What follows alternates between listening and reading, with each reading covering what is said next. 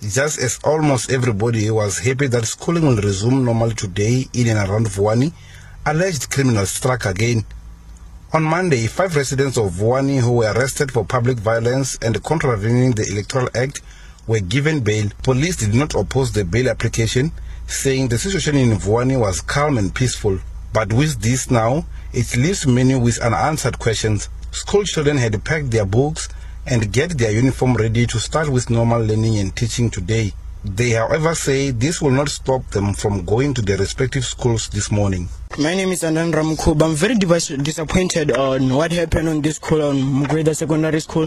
I was expecting to come to school tomorrow, but look what they have done to our school. It's like that the year's gone too much. Like Tim. My name is Bono Marisha Leslie. What happened? Like, it's not good because I was left behind. Like, I don't even think we're gonna even cover all the things that have happened, you know. And my name is Gamero Ndang, and I'm very sad about what happened here today, because I was really looking forward to coming to school tomorrow.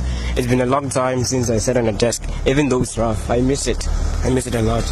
Even though no one has claimed the responsibility, but most of the parents and ordinary residents were not happy last night. It took firefighters about 2 hours to put down the fire. Police were also there to do preliminary investigations, but said there was nothing much to say at this stage. Spokesperson of the Department of Basic Education, Elijah Mhlanga, was also there at the school last night. He looked shattered and depressed. Mhlanga says the latest incident discouraged and disappointed him. We were ready to open schools again, and it's unfortunate that, you know, we find ourselves in this situation. I don't know what to say, you know, there are no words.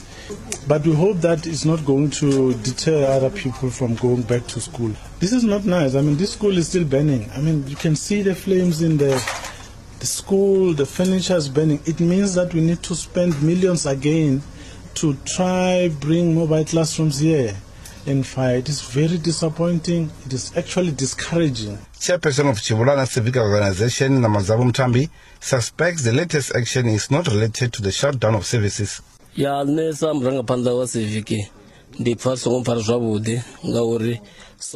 a civic leader, I'm not happy because this past Sunday, we urged learners to return back to schooling and stop with the shutdown of services.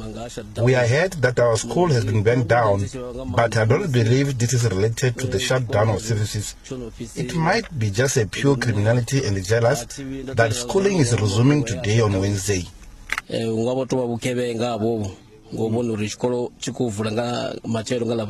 residents of Vuwani and surrounding villages are against the decision by the Municipal Demarcation Board to merge their area with some places in the Malamulele and the Tlanganani to form a new local municipality in the Bembe district. They say the board failed to consult with them as required by the law. They blame government for starting an indigent municipality which will not be able to sustain itself.